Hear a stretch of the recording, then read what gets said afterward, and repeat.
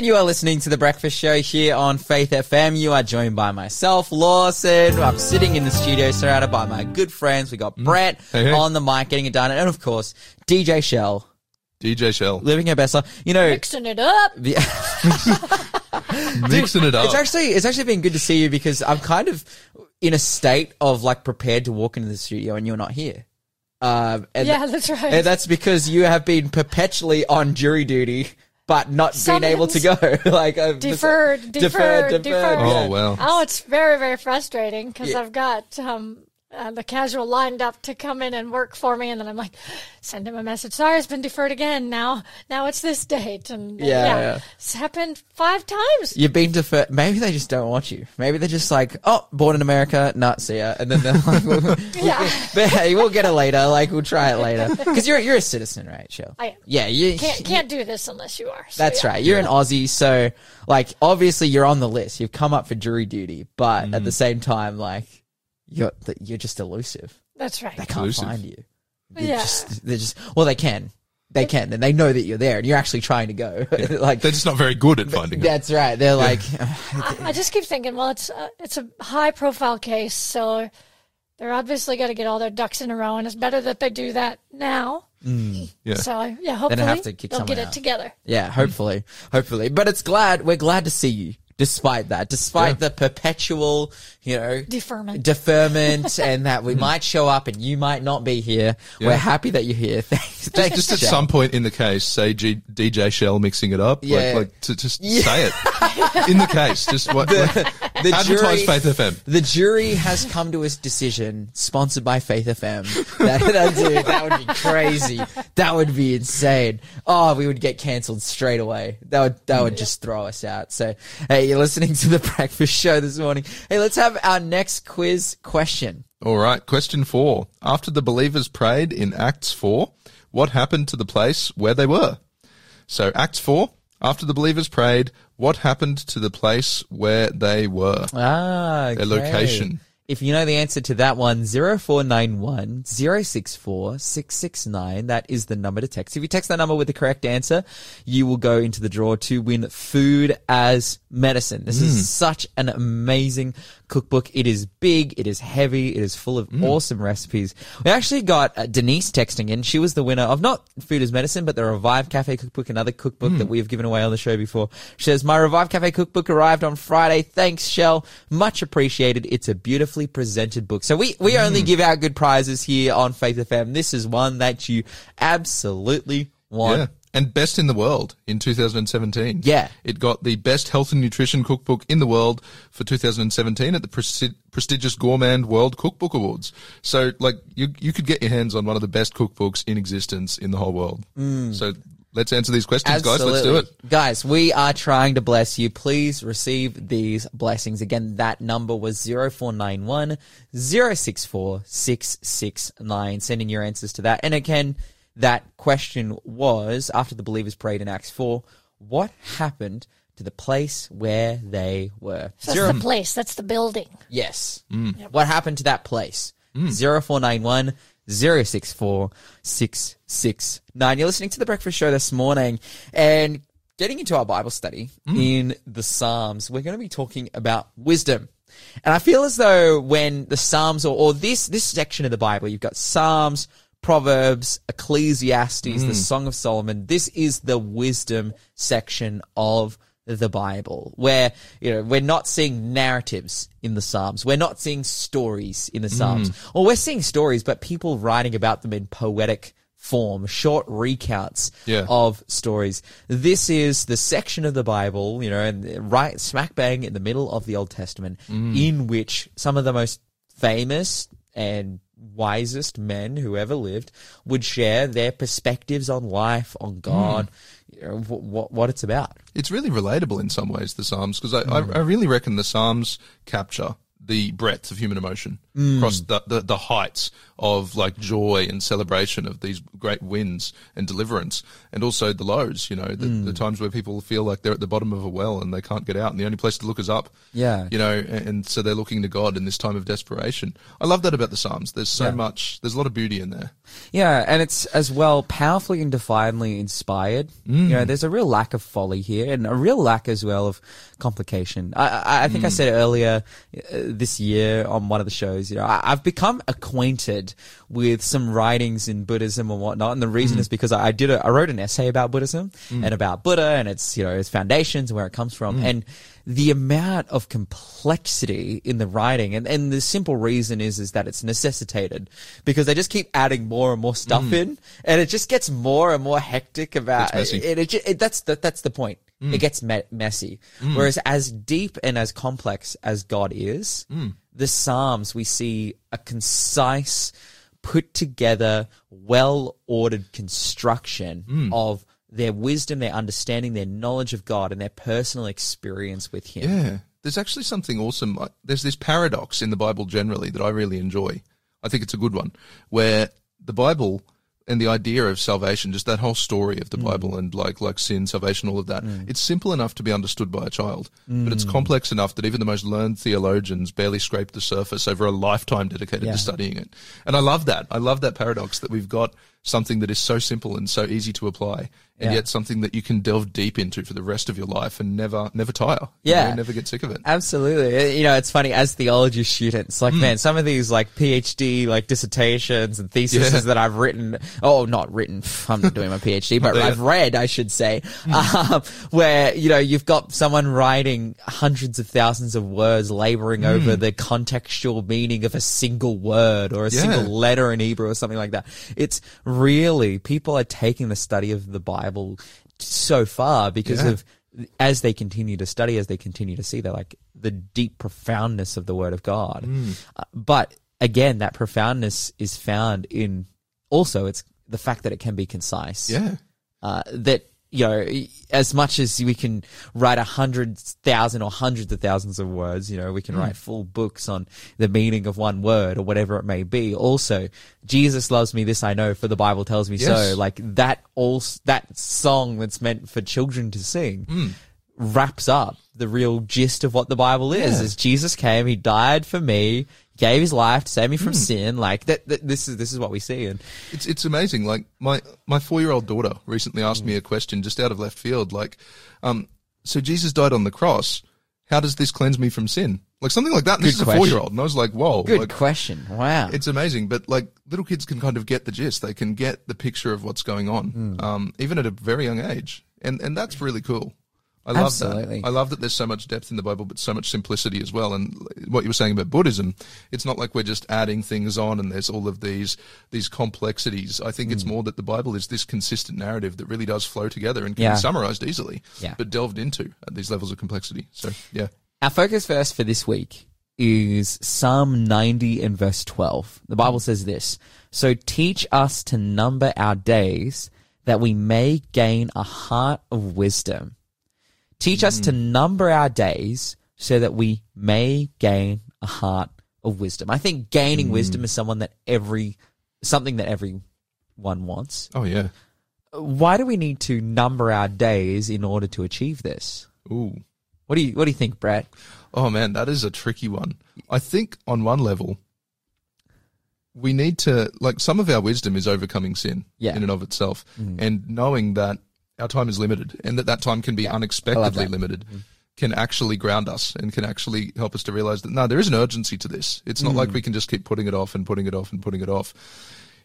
We need to number our days. Death can be around the corner, as sad as that is to think about at any time. There's a beautiful quote coming from an Ellen White book. It says, the science of salvation will be our study for eternity. We will have eternity to grasp, I should say, the total ins and outs and the inner workings of, the topic of salvation itself, which is one of the actions of God. I was having a conversation recently with someone about, God and the Trinity, and we're talking about what the Godhead looks like and that kind of thing. And it's like, man, if the science of our salvation will be the study for eternity, how much more the inner workings of God. Again, salvation is one action of God. The Trinity doctrine is one of those beautiful complexities that I love, because at the end of the day, most of the analogies we use, like the three forms of water or something like that, that's modalism. Like that, there's all these, we're never quite getting it with our attempts to explain it. But God is so complex, and there's a beauty in that. Yeah. And simultaneously, we, on this earth, limited by both time and skill, we need to come to a sense of wisdom. You're listening to The Breakfast Show.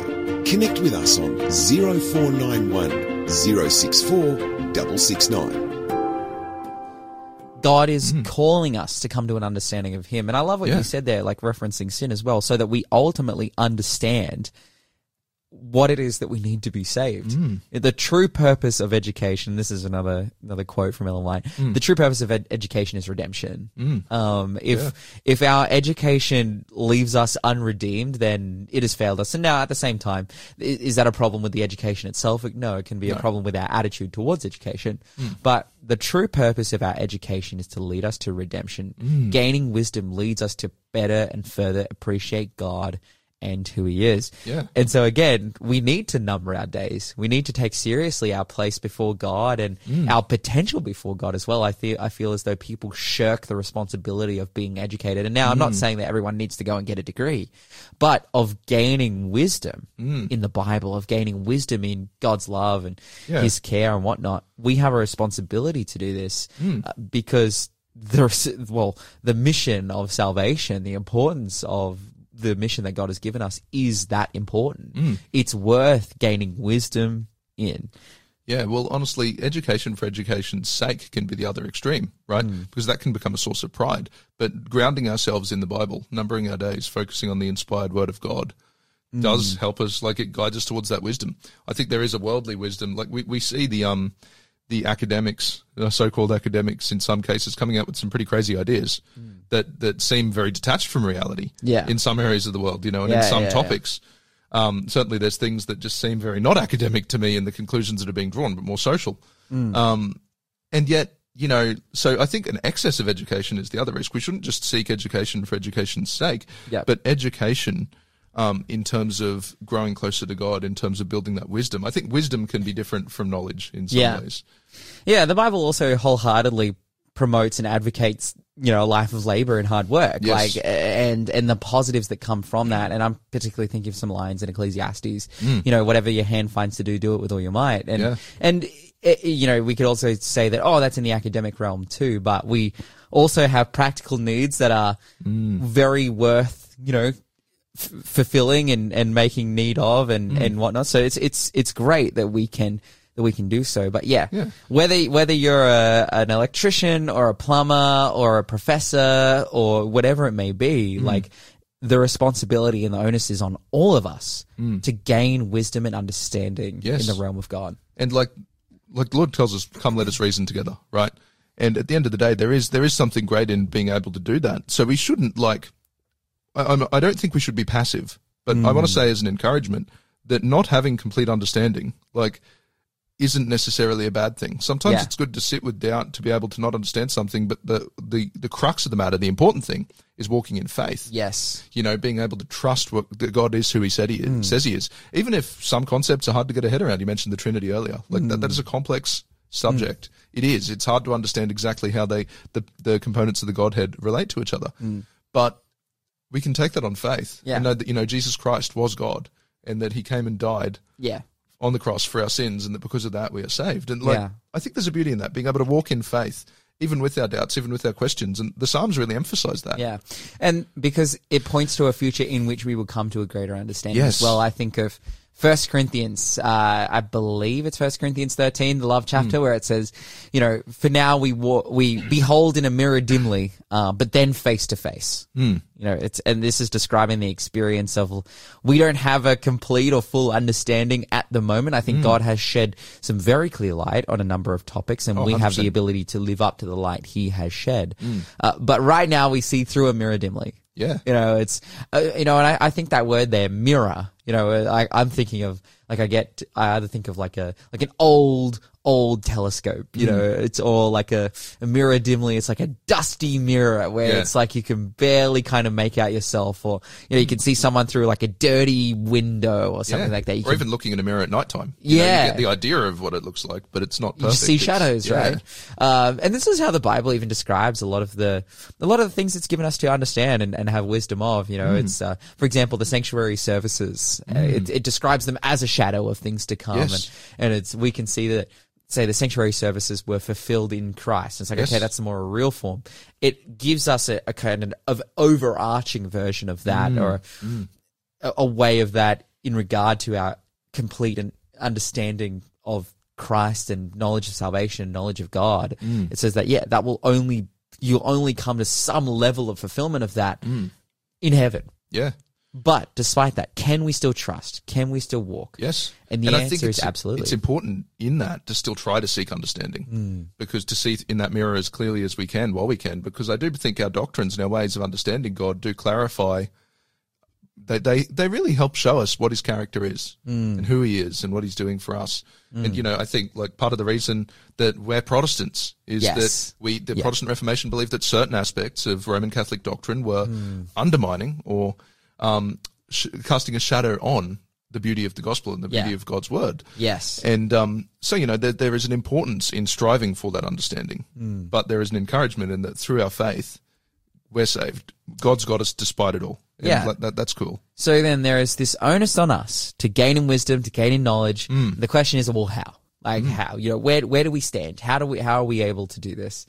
Psalm 119, the longest psalm in the Psalms, gives us, I think, real clarity on this. And I love Psalm 119. There's the novelty of the fact that it's long. But the reason that it's long is because every single verse in Psalm 119 points to, well, we'll see. Let's just read it. We'll pick up on the common theme here. Let's start in verse 1, Psalm 119 and verse 1, and let's just read through to verse 8. Let's do it.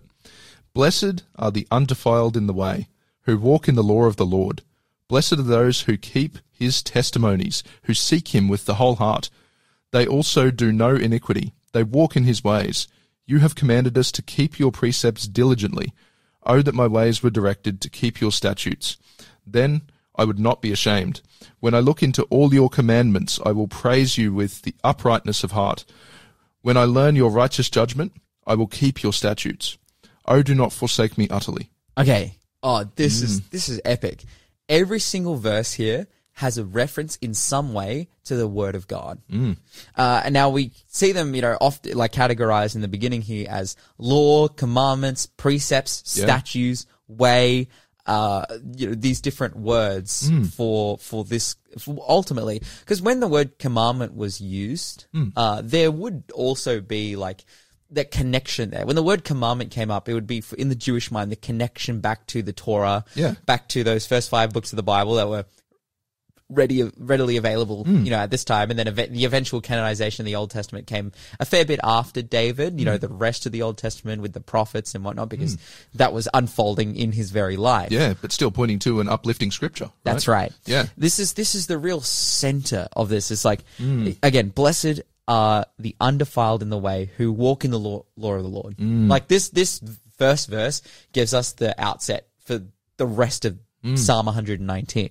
It lays out exactly what takes place. It's, hey, there is a blessing from doing this particular thing. Yeah. And doing this particular thing has been stated in some way in God's word. Yeah. Or is reflected in God's word in some way, or 100%. Come to an understanding of it in some way in God's word. Let's continue to read. Let's pick it up in verse 9 and we'll read through to verse 16. Let's do it. How can a young man cleanse his way? By taking heed according to your word. With my whole heart I have sought you. Oh, let me not wander from your commandments. Your word I have hidden in my heart, that I might not sin against you. Blessed are you, O Lord. Teach me your statutes. With my lips I have declared all the judgments of your mouth. I have rejoiced in the way of your testimonies, as much as in all riches. I will meditate on your precepts, and contemplate your ways. I will delight myself in your statutes. I will not forget your word. I love that ending. I will not forget your word. I will not forget your word. And again, we can say the novelty of Psalm 119 is that it's the longest psalm. But why is it the longest psalm? Is because David felt such a compulsion that the psalm that he would write about the importance of God's word would be the one containing the most encouragement, the most amount of words. He's like, guys, like, God's word and having it in your life, having it working in your heart, having this connection with it is so important that I will dedicate the most time that I can to writing this psalm, and more than any other psalm, any other, psalm that was, 6 verses or 10 verses or 20 verses or 30 verses. Yeah. It's hundreds of verses. 176 verses because he's like, guys, I need to communicate to you the importance of acquainting yourself with God's word. You're listening to the Breakfast Show podcast on Faith FM. Positively different. And right now, it is time for our final quiz question for today. Final quiz question. This is a fill-in-the-blank question, and it's from a verse in the Bible, a verse found in 1 John chapter 4. It goes like this: Herein is love, not that we loved God, but that he loved us, and sent his Son to be blank for our sins. So, once again, herein is love, not that we loved God, but that he loved us, and sent his Son to be blank for our sins. So fill in that word, guys. What is that missing word? What is that blank? 0491 064 669. That verse is found in 1 John chapter 4. I'll accept several different answers because there's so many different words that are used in different translations. But we're basically after the essence of the thought of what that is, I guess. Yeah. Excellent. 0491 064 669 is the number to text if you know the answer to that one, and you'll go into the draw, of course, to win Food as Medicine. Food as Medicine. Like a fantastic cookbook that you need, and of course, as always, comes with the promise that if you win this cookbook, we get to come to your house and you get to cook for us. Yep. Absolutely. That's what we're about. Hey, 0491 064 669. We've been talking about the word of God. We just got a text message in from Suzanne. She writes, loving this study. 2 Timothy 2:15 also comes to mind. And I got this verse in front of me here. It says, do your best to present yourself to God as one approved, a worker who has no need to be ashamed, rightly handling the word of truth. I love that.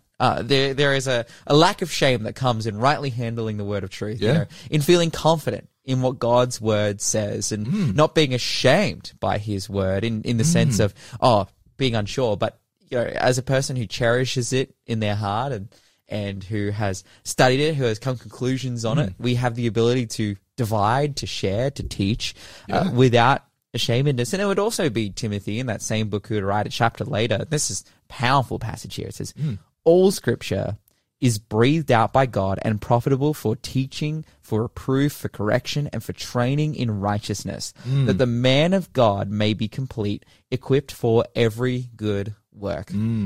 We see modern movements in Christianity based on, for some reason, they say, Jesus, now that Jesus has come, the need and the onus to get to know God's word and the importance of God's word, it's just an old book. It's it was the scripture for some people, but for some reason amongst more progressive Christians, there is a push away against just the solidness of God's word and what it is.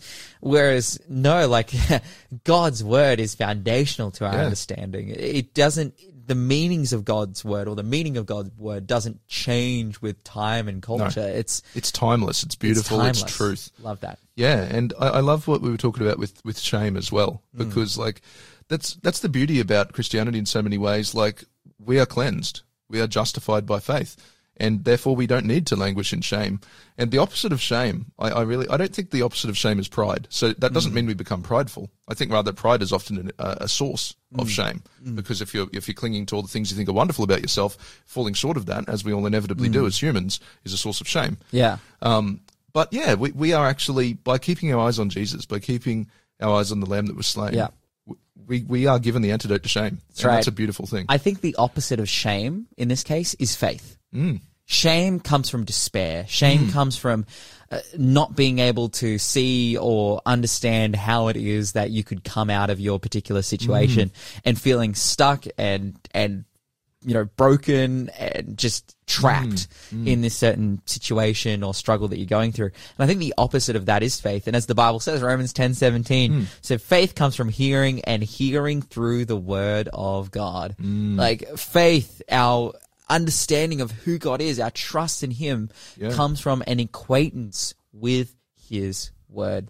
Yeah. And we see kind of that faith expressed as we continue on in Psalms 119. Let's skip all the way down to towards the end, 161, verse 161 in Psalm 119. If you can pick it up there and just read to the end of that section. Let's do it. So princes persecute me without a cause, but my heart stands in awe of your word. I rejoice at your word, as one who finds great treasure. I hate and abhor lying, but I love your law. 7 times a day I praise you because of your righteous judgments. Great peace have those who love your law, and nothing causes them to stumble. Lord, I hope for your salvation, and I do your commandments. My soul keeps your testimonies, and I love them exceedingly. I keep your precepts and your testimonies, for all my ways are before you. Absolutely. And I love this here. Princes persecute me without a cause. But my heart stands in awe of your word. Yeah. Despite the difficulties that I'm finding myself in, your word is, far transcendent and has, whether it be advice, whether it be wisdom, whether it be a way or direction or comfort in my time of need, that your word is functioning to help me overcome even the most difficult, circumstances that I find myself in. Yeah. And I love that the heart is at the center of it. Like this isn't legalism in the strict sort of oppressive sense. This is like a love of God's word, a love of God's law, a desire to do it because it's ultimately for our own benefit. Yes. Right? It's not legalism in the oppressive sense. Like legalism is actually a political philosophy. I'm thinking, I used to be a history teacher. Ancient China, the first emperor of China, Qin Shi Huang, he was an advocate of legalism. And legalism as a political philosophy over there basically assumed that people were so evil, like innately, that the best way to keep them in line was to make them fear. So the most minor transgressions were punished cruelly and harshly. And that would keep them in line through fear. That's not what God's law is like. God's law is actually meant to uplift us, to rise us up. And it actually it aligns with the very best of what we can be. And so our heart should love the law in that it draws us closer to him. Yeah, 7 times a day I praise you because of your righteous judgments.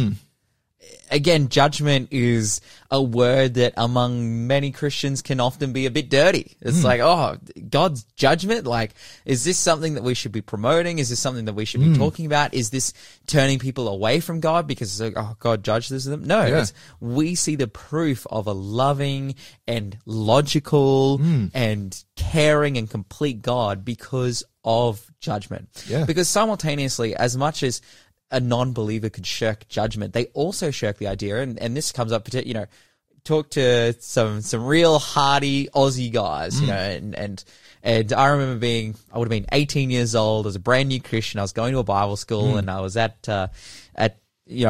was at this house with, again, this non-Christian guy, this tradie, and the classic question came up, if God exists, then why does this, why do pedophiles exist? Like, why do these bad people, why do murderers happen? Why do people it's like, hey, that is a fantastic question. And we talked about the idea of freedom of choice and risk and all that stuff.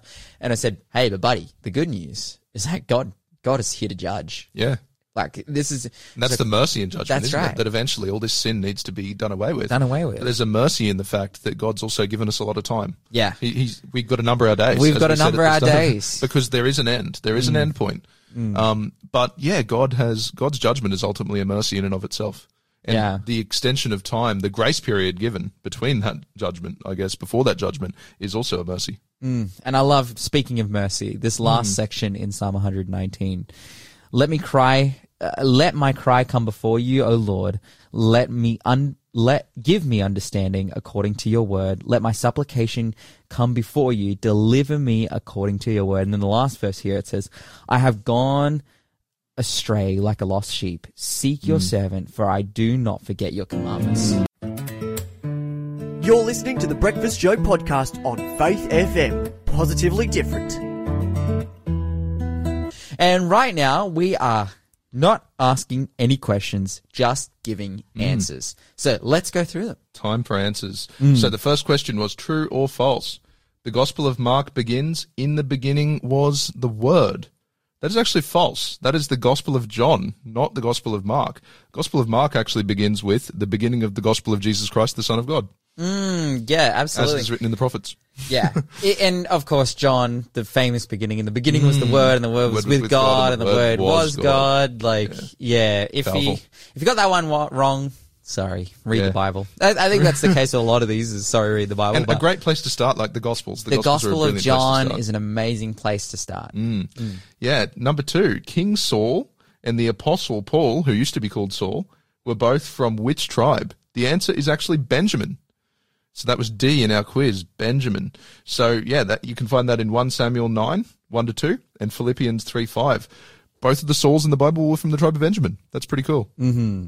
Yeah. Absolutely. Yeah, and both of them from Benjamin, and both of them had very different outcomes in their life as well. Yeah, kind of opposite when you think That's about right. it. We see one who is esteemed full low, and we see one who is, well, you could say esteemed as well. But yeah, he was certainly entrusted with a lot of authority by the Jewish establishment, but his impact is felt. Like Paul is the reason that the West is at least historically predominantly Christian. Yeah. You know, Paul's impact is magnificent. We see both of these people, entrusted with great responsibilities and duties. One trended away from heaven and the other trended towards heaven. Yeah. The Tale of Two Souls. Surely there's a sermon there. Surely that's a book title. I vibe with that title, A Tale of Two Souls. I like it. Oof. Yeah.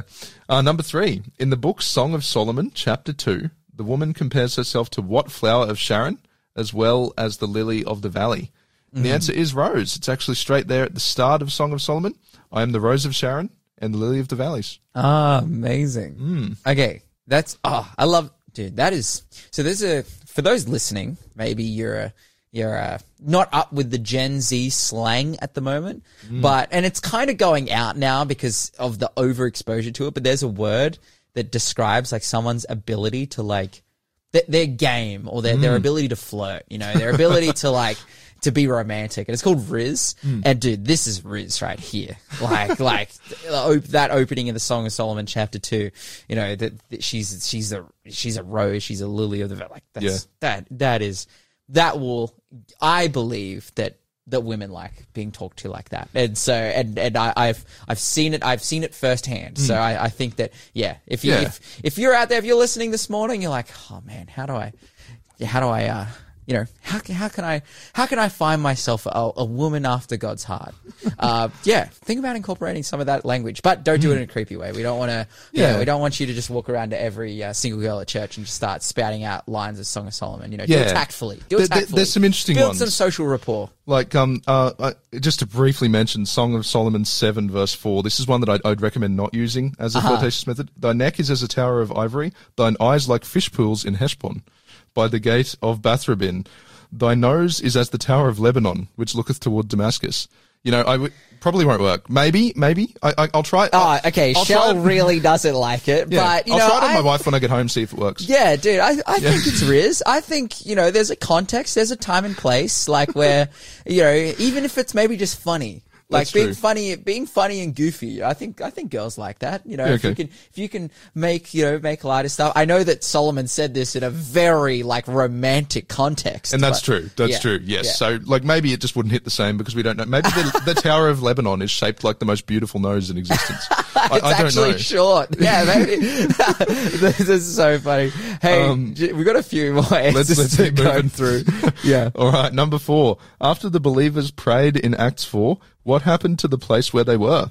It was shaken. The Holy Spirit descended, and man, they felt it. Yeah, they prayed for boldness, and it was the whole place was shaken. Yeah. And number 5, fill in the blank. Herein is love, not that we loved God, but that he loved us and sent his son to be blank for our sins. That's found in 1 John 4:10, and there's a few words we could use. We could say propitiation, atonement, reconciliation, take our place, substitute. It's one of these words that's translated differently in a few different versions, but really it means the same thing. Yeah. So, yeah, propitiation, atonement, reconciliation, take our place, or substitute. Basically, God sent his son to be a substitute for our sins.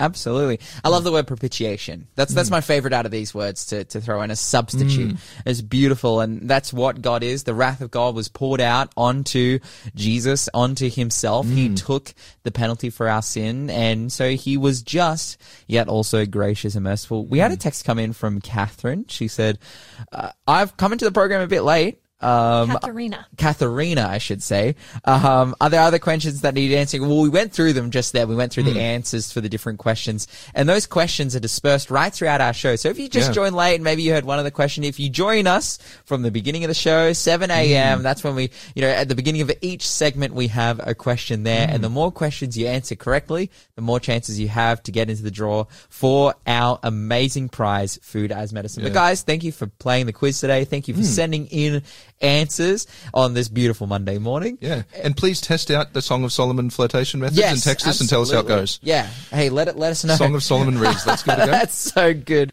Man, we've gotten to the end of the show. We've just been racing through. Time always flies. Yeah. Time flies when you're having fun. Absolutely. But hey, God is good, and we have a whole week of shows coming up. This is just Monday morning, so thank you so much, guys, for listening, for playing the quiz. As usual, when we get to the end of the show, we give away something completely and absolutely for free. And I've got a book that I want to give away here. It is called Origin of the Self-Centered by Glenda Jackson. Let me read a little bit of the blurb here. It says, our ability to live relationally while exercising free will has traditionally been a challenging conundrum. Now, from the outset, this is getting at the heart of our problems. This is what sin is. Having free will, but impeding on other free wills. Impeding on others' free will, hurting other people through that. And it's just getting into, well, what does the Bible say about this? What is the direction that the Bible points? How does God solve this problem of the fact that because of our free will we hurt each other? We'll see. And a bit of a spoiler on the answer. Our free will stays intact, which is a fantastic thing to know and understand, and that's what this book is getting at. Look, this book, we're giving it for free. You don't need to answer any questions. You just need to be the first person to text through the word book at 0491 064 669. Again, that's 0491 064 669. Yeah. And hey, guys, thank you for joining us this morning. Thank you very much. Oh, thanks for coming in, Brett. Absolute pleasure. We're really blessed to have you. And of course, guys, we have amazing programming coming up. But remember to talk faith, live faith, and act faith, and you'll grow strong in Jesus Christ. I'll be with you till we meet again. God be with you till we meet again. By his counsel's guide uphold you, with his sheep securely fold you. God be with you till we meet again.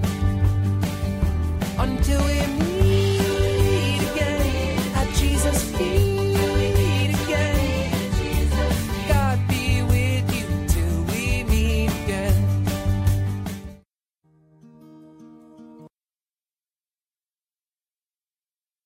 Thanks for being a part of the Faith FM family. Join our community on Facebook or get in touch at 1-800-FAITH-FM.